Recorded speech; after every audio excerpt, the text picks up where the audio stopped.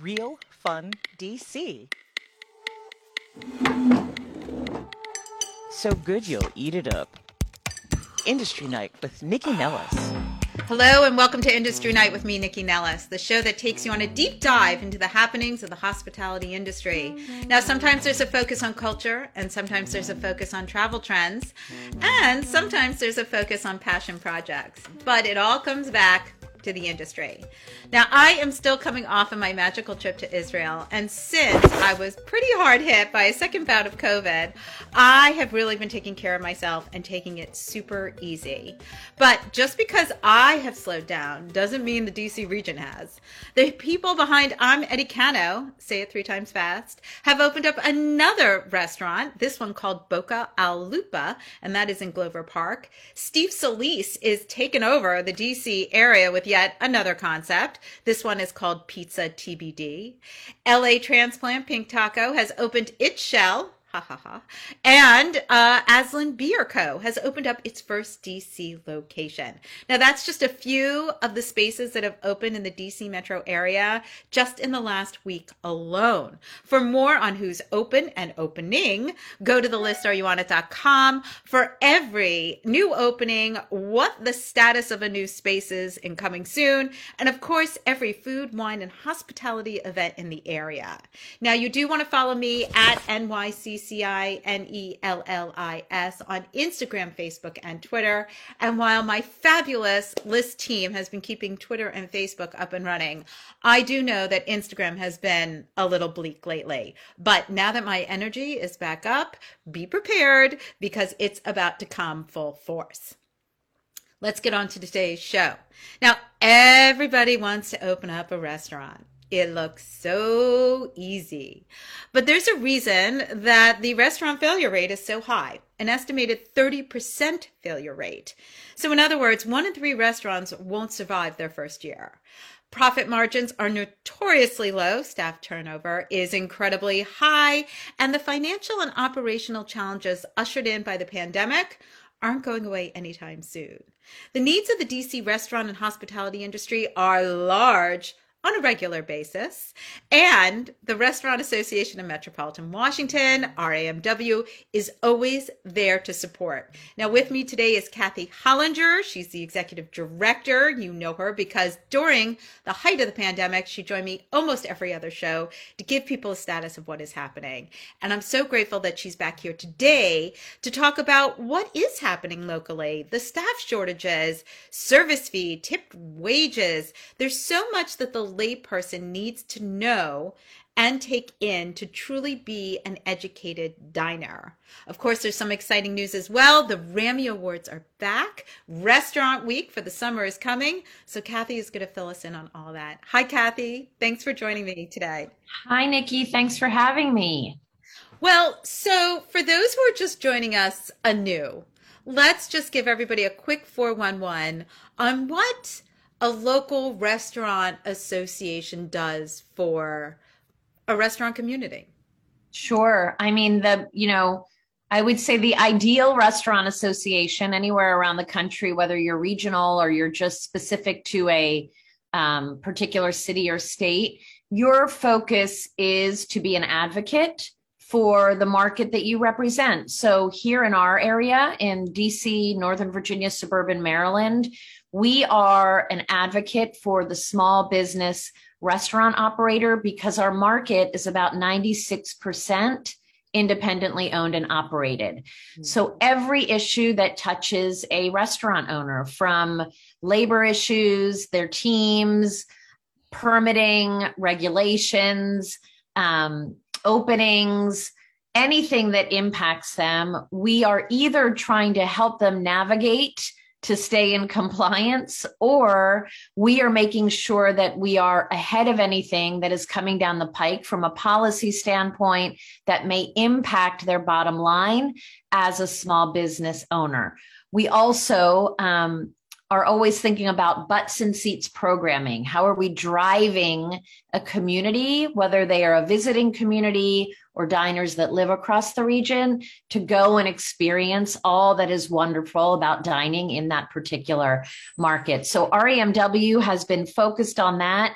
But as you know, in the last 2 years, we were really focused on helping our industry navigate the pandemic. And that really took priority daily, if not hourly, to make sure that people were able to keep their head above water at a time where there were so many unknowns.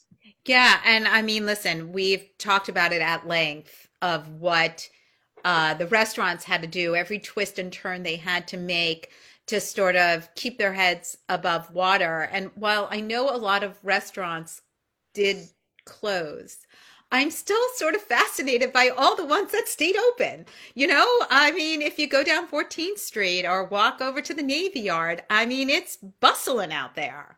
Yeah, listen, that was a delightful surprise for me as well. I think we wanted to overestimate as we were thinking about closures during the pandemic. I think we fell short of that in a wonderful way. We probably are a little less than 20% closed when we were at one point forecasting 30% closures.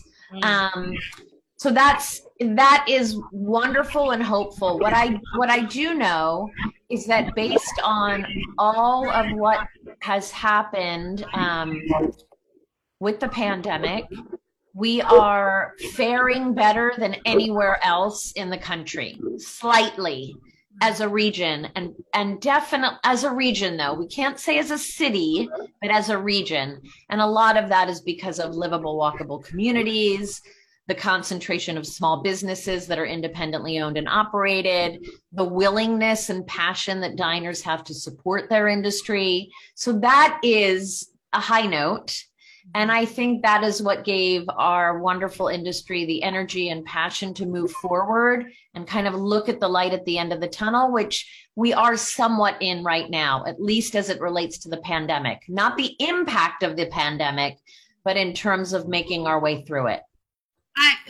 That's a really good point. And I think but there's a lot of changes that are going on out there. You know, when the pandemic first hit and, we went through all these calls to action, right? So one of the calls to action was the restaurant industry needs to change, right? We need to change the culture of the restaurant industry. And, it is an incredible business to be a part of. You and I together have touted all the incredible ways that people can be a part of the industry and go really from rags to riches, right? I mean, you always hear about the dishwasher who winds up owning, 7 restaurants or something like that. But there's a lot of changes that sort of needed to be made, right? Like healthcare and other necessities that maybe those who worked in the restaurant industry didn't have. How have you seen those kinds of changes take place, and how is it evolving, or is it evolving? Yes, it's so interesting. I would say that there are changes that are happening where a restaurant owner really has no choice but to make the change. So that is hard to think of in terms of evolution. Evolution somewhat suggests like a willingness to make that change. Some of it is, I have no choice. I have to modify my menu because food costs are so high, and I have to take a lobster roll off of a menu because I'm not going to pass on that charge to my diner and charge them for a $50 lobster roll. Like, that's just an example, but it does change the dynamic of the food scene when you have restaurant X that is really, really well known for their incredible Wagyu beef burger, but they have to think about, does that make sense for me? And does it make sense for my diner? So you're seeing a lot of internal changes happening where diners may not be catching up yet, but as they go visit their restaurants, they're going to see, wait a minute, I come here because I usually get these 3 things and they're not on the menu. So there's a little bit of that confusion that will set in later. But then there's everything from workforce size to the kind of workforce to training. What's training look like now versus what was training in 2019? Let's be honest. Some days training are, can you walk to the front door? Because completely. Staff shortages are real. And you and I have talked about this, but I think all of that goodwill that was initially towards the restaurants has gone out the window, right? And again, I think people were so focused on, supporting restaurants, and we support restaurants, but now we go in there and there's a little bit that time has passed. We're paying full price. The prices are more expensive, and we know there's staffing shortages, but we don't understand why our dish isn't coming. Like there is a disconnect. There is a disconnect, Nick. And I think that, again, you and I dining together often, being the biggest supporters of our industry, we see some of the inconsistencies that are really of no fault to anyone. It is just the reality of where we are as we come out of a pandemic, which some of it we knew. We knew that staffing and service were interconnected. We knew that may happen. We didn't know how it would play out. We didn't know how the increase in costs across any industry with any product and any service, how that would really play out as we look at a menu, or we are dining or making choices of frequency of dining. All of this is interconnected. And what I will say is that it will become more challenging before it gets better. And there will be a need for real reset in thinking about, how do I really make sure as a restaurant owner, if I am one, that I am thinking about the model that's taking care of my people, that's creating a great experience, that is thinking about costs that are skyrocketing, and thinking about labor, wage, service charge, whatever that model may be, which we see across the city and across the region. Some restaurants have done, some did it during the pandemic and they kept it. And some have to consider it as we go forward, knowing that there are other big policy issues coming down the pike that may force some of this versus working our way into it. Well, I think that's a good point. So, a couple of years ago, there was a huge initiative, the tipped wage. It was very confusing. I'm still confused by it. Yeah. And I'm coming back. And I think, but when we go out now, lots of restaurants have a service fee, and then you don't, and listen, in Europe, you don't tip, right? There's a service charge. That's the service charge. That's the end of it. If you want to add $10 or whatever it is, that's an American thing. But we are not used to not tipping, and it's a cultural shift. So what is the service fee? How does it relate? How does it relate to the tipped wage concept? Because I don't understand how it all works together. Yeah, I think it is really confusing. And listen, if you are confused, Nikki, if I'm confused, then right. I'm confused. That's right. So I think what we are seeing, so just to be very clear, tips legally belong to the tipped employee. It belongs to the employee by law. Mm-hmm. Service charge belongs to the house or the owner, and they have the ability to do what they need to do with that service charge, to pay out, to do whatever they may need to do internally to think about compensation or fees or costs. Owners are very sensitive to the fact that tips belong to employees. So they like preserving a system where we don't want to touch the money coming in and giving it back to an employee. Tips belong to employees. The minute it turns into a service charge model, then the house is then responsible, taking on additional burden to think about how that money goes back out to their workforce internally. What is happening is there are, and yes, it was with Initiative 77 in 2018, I believe, if I'm going back right on the year, there was a public ballot initiative where voters in DC would vote yay or nay on Initiative 77.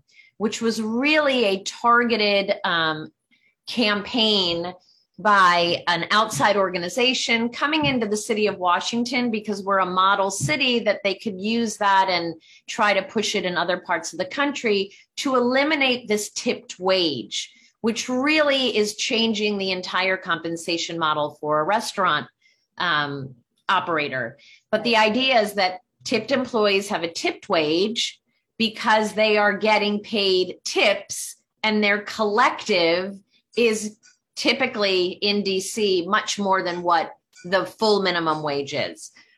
It's a very complex issue. It's layered with a narrative that is not fair for a voter to come in and vote yay or nay, because there's so many unintended consequences. But the challenge is that in Washington, DC, if there is a ballot initiative that the public is voting in, the likelihood is that it gets voted in. In 2018, tipped employees were mobilized to really push the public to understand that this industry did not want Initiative 77. Right. And while 82 is doing the same thing, Nikki, which is what will be on the November ballot, right, the challenge really is that we have a very different workforce and capacity is very thin. And while operators and tipped employees are both in agreement that this is not the right thing at the right time, it is our second time around, and it really could create changes like a one wage model for all restaurant employees, and restaurants will have to impose a service charge where, yes, it becomes confusing for the diner. Do I tip on top of a service charge, or is this included of any gratuity that I may leave? Right. That's going to be the biggest challenge, is the consumer education side of it.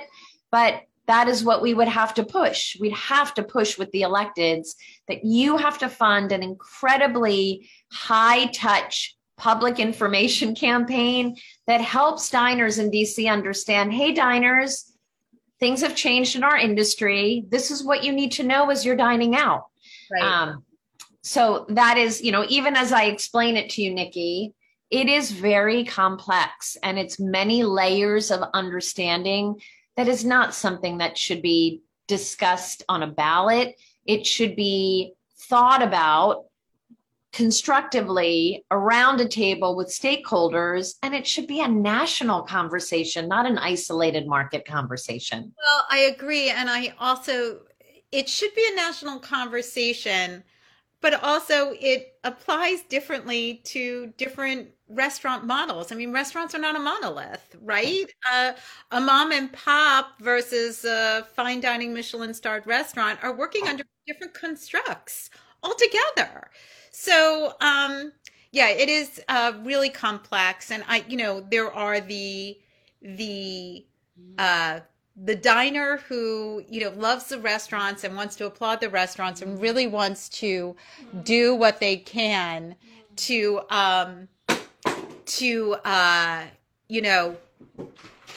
make it a great experience for themselves. And then you got people who go out to eat and they're like, I'm paying money for this. I don't care. Like they have no empathy. They don't care about the restaurant. They don't care about the workers. So like, I provide a service, this is how it works. I struggle with people like that, but that's what's happening out there. That's what's happening. And then I think we also have to think about this entire to-go curbside pickup model, delivery model, where, you are calling in your food on a Friday night because you want to stay in and you pick up. And there is now no distinction between a delivery fee and gratuity.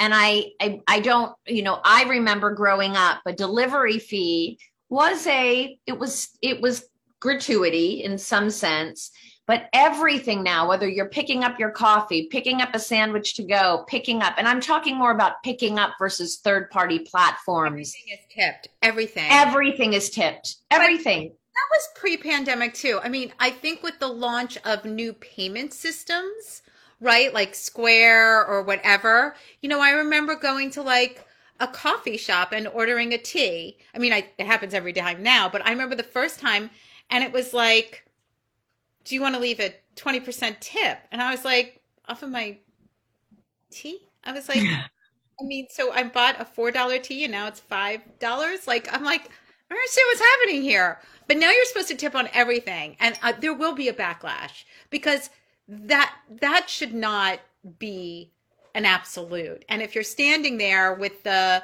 person who gave you your hot water and tea bag and they're like, how much tip do you want to leave? You're not, I mean, I'm not going to leave a tip. I would leave a tip anyway, but I could see people starting to get oppositional about it. And be completely. Like, it's an unsustainable model.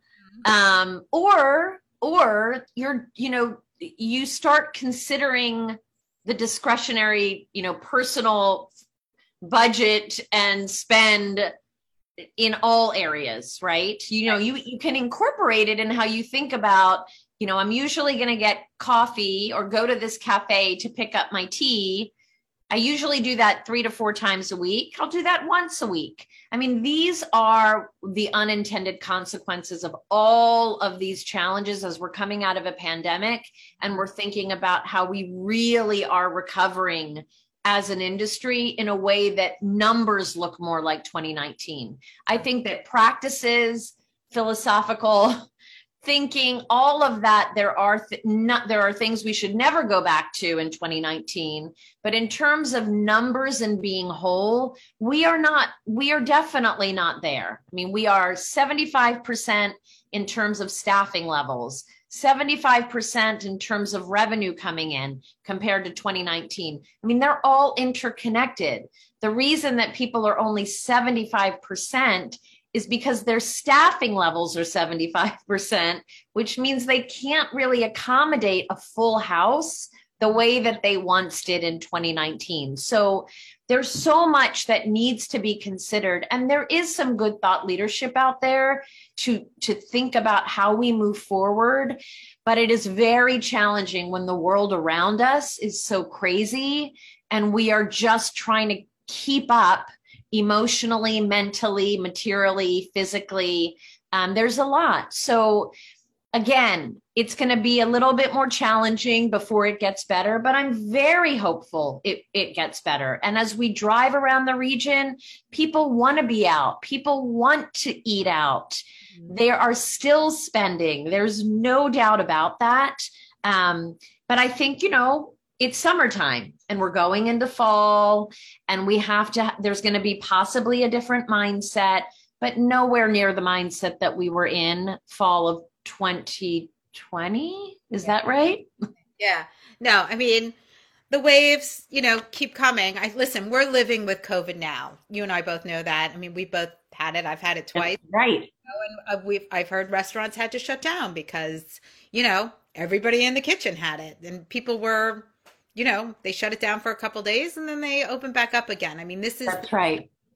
Normal, but I do think it's really important. You bring up a really good point. It is really important for the layperson, for the diner to know that when they go into a restaurant and they say, we can't seat you and half the restaurant is empty, it's because they can't serve you. It's because they don't have the staff or they don't have enough people in the back of the house. Like there's a lot of things that people, and honestly, I think a lot of it is training and communication. People have to start saying to the customer, we're short-staffed.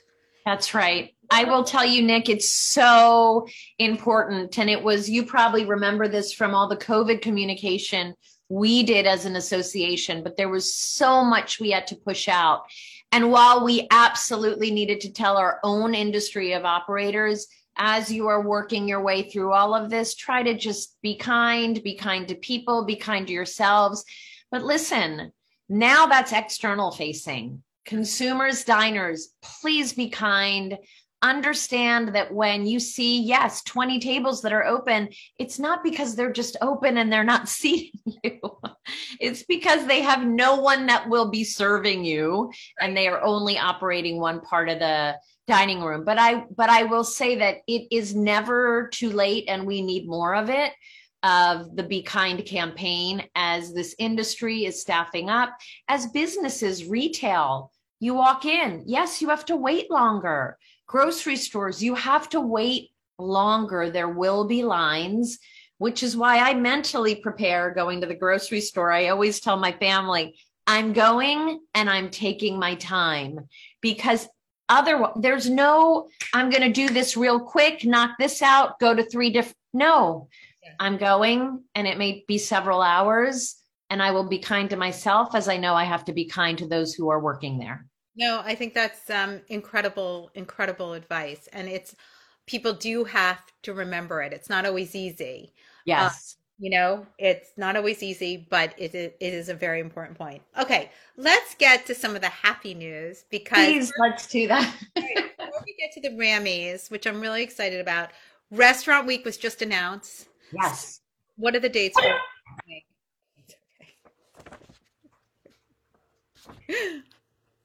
So Restaurant Week, yes, it has been announced. We're so happy and grateful that we're able to offer the promotion again this summer.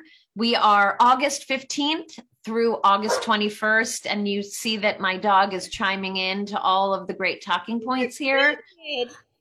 But again, it's participating restaurants are going to offer their multi-course brunch and lunch menus at $25 per person, and then multi-course dinner menus for $40 or $55 per person for on-premise dining. That's right. We do have restaurants who are going to offer the Restaurant Week to go dinner meals and cocktail pairings similar to what we did and pushed a lot during COVID. But we are really trying to push people back on premise to be able to experience Restaurant Week in the restaurant this cycle. Restaurants want that as well. I mean, yes, but I do I appreciate the change in the system. And I think there are people who maybe would not participate in Restaurant Week. They didn't want to go in. It's too busy. COVID, not COVID. So now it is another opportunity for the restaurants, if they can handle it, to be able to offer. Absolutely. And I think, Nikki, what is important for diners to recognize is that these prices are very much, given everything we talked about earlier, an incredible deal to get out and to be able to try these great restaurants, try great menus that are being offered during the promotion, because that price point every day is rising. And we've had restaurants who are struggling a little bit with, will I be able to offer this promotion at this price point, given costs are so high? So I encourage all diners, if they can map out their journey of where they want to eat and what they want to do, to look at our offerings and plan it out for that week in August, because we have so many who are signed on already. But by the time the promotion hits, it'll probably be over 225, as it usually is during the summer cycle. Which is amazing. And it used to be summer in DC, by July 4th, it was dead. But that is so not the case anymore. Like, nothing open. There were no parties. There was the calendar on the listareyounit.com used to be empty. We used to shut down in August because there was nothing happening. And now, so not the case at all. Everything is going on all the time. Okay, so quickly, let's get into the Rammies. Now, the Rammies is this tremendous award ceremony. I'm a part of it every year. I love it so much. And it's not just for the industry. I mean, this is an event that restaurant lovers can come to as well. So give us the whole 411 on it. Absolutely. I mean, the reality is that we have more and more consumers who are emailing, reaching out, because they want to know how they can come to this event, as they are incredible foodies or have followed this industry over a decade or two as it has grown and evolved. So they want to be in the room where all of the chefs and the restaurateurs are. So this is absolutely a marquee event in our region. But honestly, Nikki, I would say really in the country, as other states and cities are coming to this year's Rammies to be able to replicate this effort in their state or city, which I think is fantastic.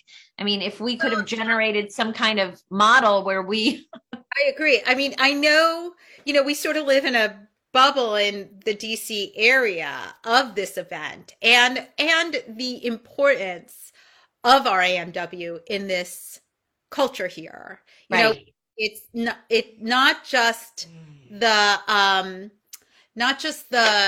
restaurateur. Diners know about RAMW. That's what I always find so fascinating. And I know it's not the same in other cities. So I would assume that a lot of other similar associations across the country are like, how do you do it? How do we do it? I'm sure. Completely. And that is actually wonderful. It speaks to the character of community in terms of how close-knit the community is, whether you are industry or not.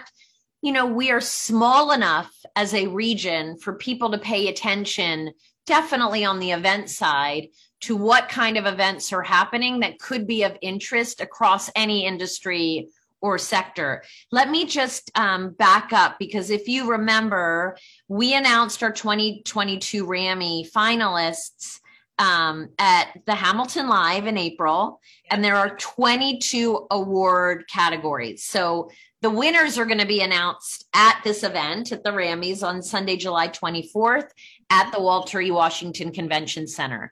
And while, yes, it is a wonderful occasion to shine light on those winners and the finalists, it's really a night always for our industry to be able to just check out for a few hours, get as dressed up as they want to be, walk the red carpet, celebrate themselves, the accomplishments of the industry and their teams, particularly now coming off of the last 2 years. And knowing that we can go back to this 2019 model of, yes, the dance floor is back. Yes, all the food stations are back. All the beverage stations are all throughout that building. It is really promised to be a fabulous event this year, but also much more of a reunion than what we have had over the last several years. And that is what I think everybody is looking for, while also being sensitive to some of the pre-pandemic categories that should have stayed in place that took place in 2021. We are really excited to welcome back categories like Chef of the Year, Restaurateur of the Year, Pastry Chef of the Year, Service Program of the Year, because those were definitely categories that diners, industry, restaurateurs were always excited to hear about as they come to this event. Well, not only that, not just that they were excited about if they won, they couldn't tell people about it. And even still to this day, if somebody is RAMI nominated, it is an accolade that they tout, which I think is important. I think that speaks volumes. Okay, let's get into the nitty gritty. So the event is on July 24th, Sunday, July 24th. It's an evening event. It is a creative black tie affair. Most people in black tie and dressed up. And talk about some of the parts of the party. Like, how's the program working this year? Because last year it was kind of sit down the whole time because of COVID. So how will it be enacted this year? How will it be different? Yes. So the difference will be that, again, time frame is the same. Mm-hmm. Event starts at 5 p.m. It goes all the way through 11 p.m. 5 p.m. to 6 p.m. is an opening reception, a fantastic red carpet opening reception.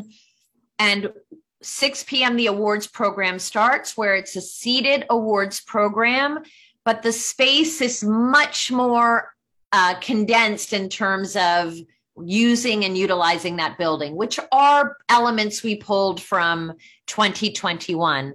But awards program is 6 to 7. 7 to 11 is the party and celebration, where we will have an opening DJ. Dance floor, as I said, will be back. And then we have a headliner. I know, a headliner. Who is it?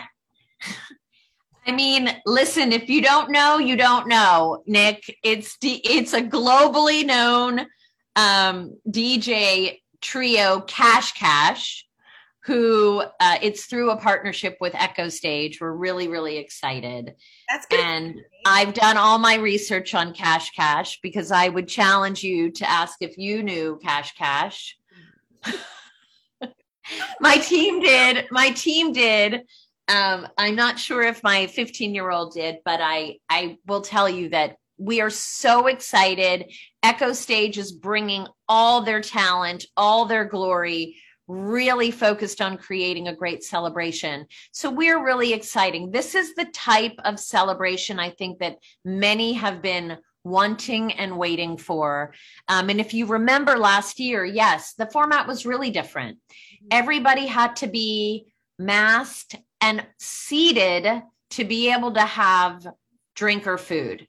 Yeah. And while there were some elements that were really nice about being seated and having a captive audience, particularly for those being honored, I think what was really missing was this fluid, being able to experience all that was happening with beverage and food and dance floor and music. Which is coming back this year, which you will see. You'll see it on the food and drink side with champagne bars. You'll see it with a tantalizing oyster bar by Congressional Seafood, which is always so fun. And then cocktails and mocktails, which will be a very big focus this year from partners like renowned DC Cocktail Bar, Silver Lion, Campari, Jameson, Bacardi. So we're really excited. We have some of our partners like Embassy of Japan coming back. This will be a mapped out, Nikki, note that mapped out, very so everybody knows where everything is ahead of time. So you can plan your path of food and drink. And Nick, that was great feedback from you because we want people to know how to navigate the room because it is easy to go into a great space, but you're like, I'm not sure where I'm going. I'm not sure what to eat, but I know there's a poke bar and I know that I want to get my poke.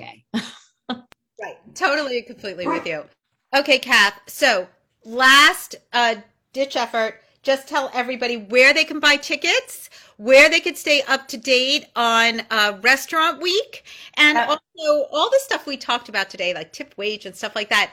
Do you guys have a resource for all that people can go to? Oh, always. Yes. I mean, first, let's just talk about the Rammys. For more information on the Rammy Awards, event, logistics, categories, eligibility requirements, if you want to know all those details, you can go to theRammys.org to get more information. Everything is listed there. But also with Restaurant Week, with policy issues, with industry landscape issues, ramw.org, you will be navigated to be able to pull any information you need and want. It is always updated on our website. And also, we are always happy to help. If there is an interest to call the RAMW team to get a little bit more info, we are all there and ready to serve and provide additional information. Excellent. Kathy, tell where you can find everybody, where everybody can find you guys on Instagram, because you are prolific on Instagram with great information and news about the industry as well. Yeah, so I will tell you that you can go to at RAMW for our Instagram feed, but also all of our addresses are on ramw.org. Immediately when you go to the website, it will direct you as you click and go. Excellent. All right, Kathy Hollinger, Restaurant Association of Metropolitan Washington. Thank you so much for joining me today. Thanks, Nick. Well, it's always a pleasure to have Kathy Hollinger on the show. You know, a lot of us consider ourselves restaurant advocates or foodies, or we just love the industry, but it's hard out there. And unless you've owned a restaurant before or you're a part of the industry, you really have no idea what it takes to make your business not just survive, but thrive. And as we talked about, you know, there's this whole tip thing and service fees and staffing shortages and supply shortages. So as Kathy said, it's really important for everybody to remain kind out there. Remember, the restaurant wants you to have a good experience, because if you have a good experience, not only are you going to tell people, but you're going to come back, right? So that's the goal. Always keep that in the back of your head. Don't forget about the Rammys. I'm going to be there. I'm presenting as I do every year. I cannot wait. I still haven't gotten a dress. But if you're going to the Rammies, text me or email me and let me know. So I want to thank everybody for joining me today on Industry Night. We always talk about such interesting things on this show. It's stuff I'm interested in, and I'm glad you're here today because that means you're interested too. So, COVID is rampant, people, but we're dealing with it. So wear a mask if you're asked. Take a kindness pill when you go out to retail or restaurants or just in your daily lives. It's tough out there right now for a variety of reasons. And if you can keep your kindness high, it will be shared to everyone. So follow me at NYCCI, NELLIS on Instagram, Facebook, and Twitter. And go to the listareyoonit.com, the online e-zine that tells you everything happening in the DC metro area. Tune in on Sunday. David and I am back on Foodie and the Beast. That's Sunday at 11 on 1500. Thanks for joining me again today, and have a delicious week. Industry Night with Nikki Nellis. Thanks for listening to Real Fun DC.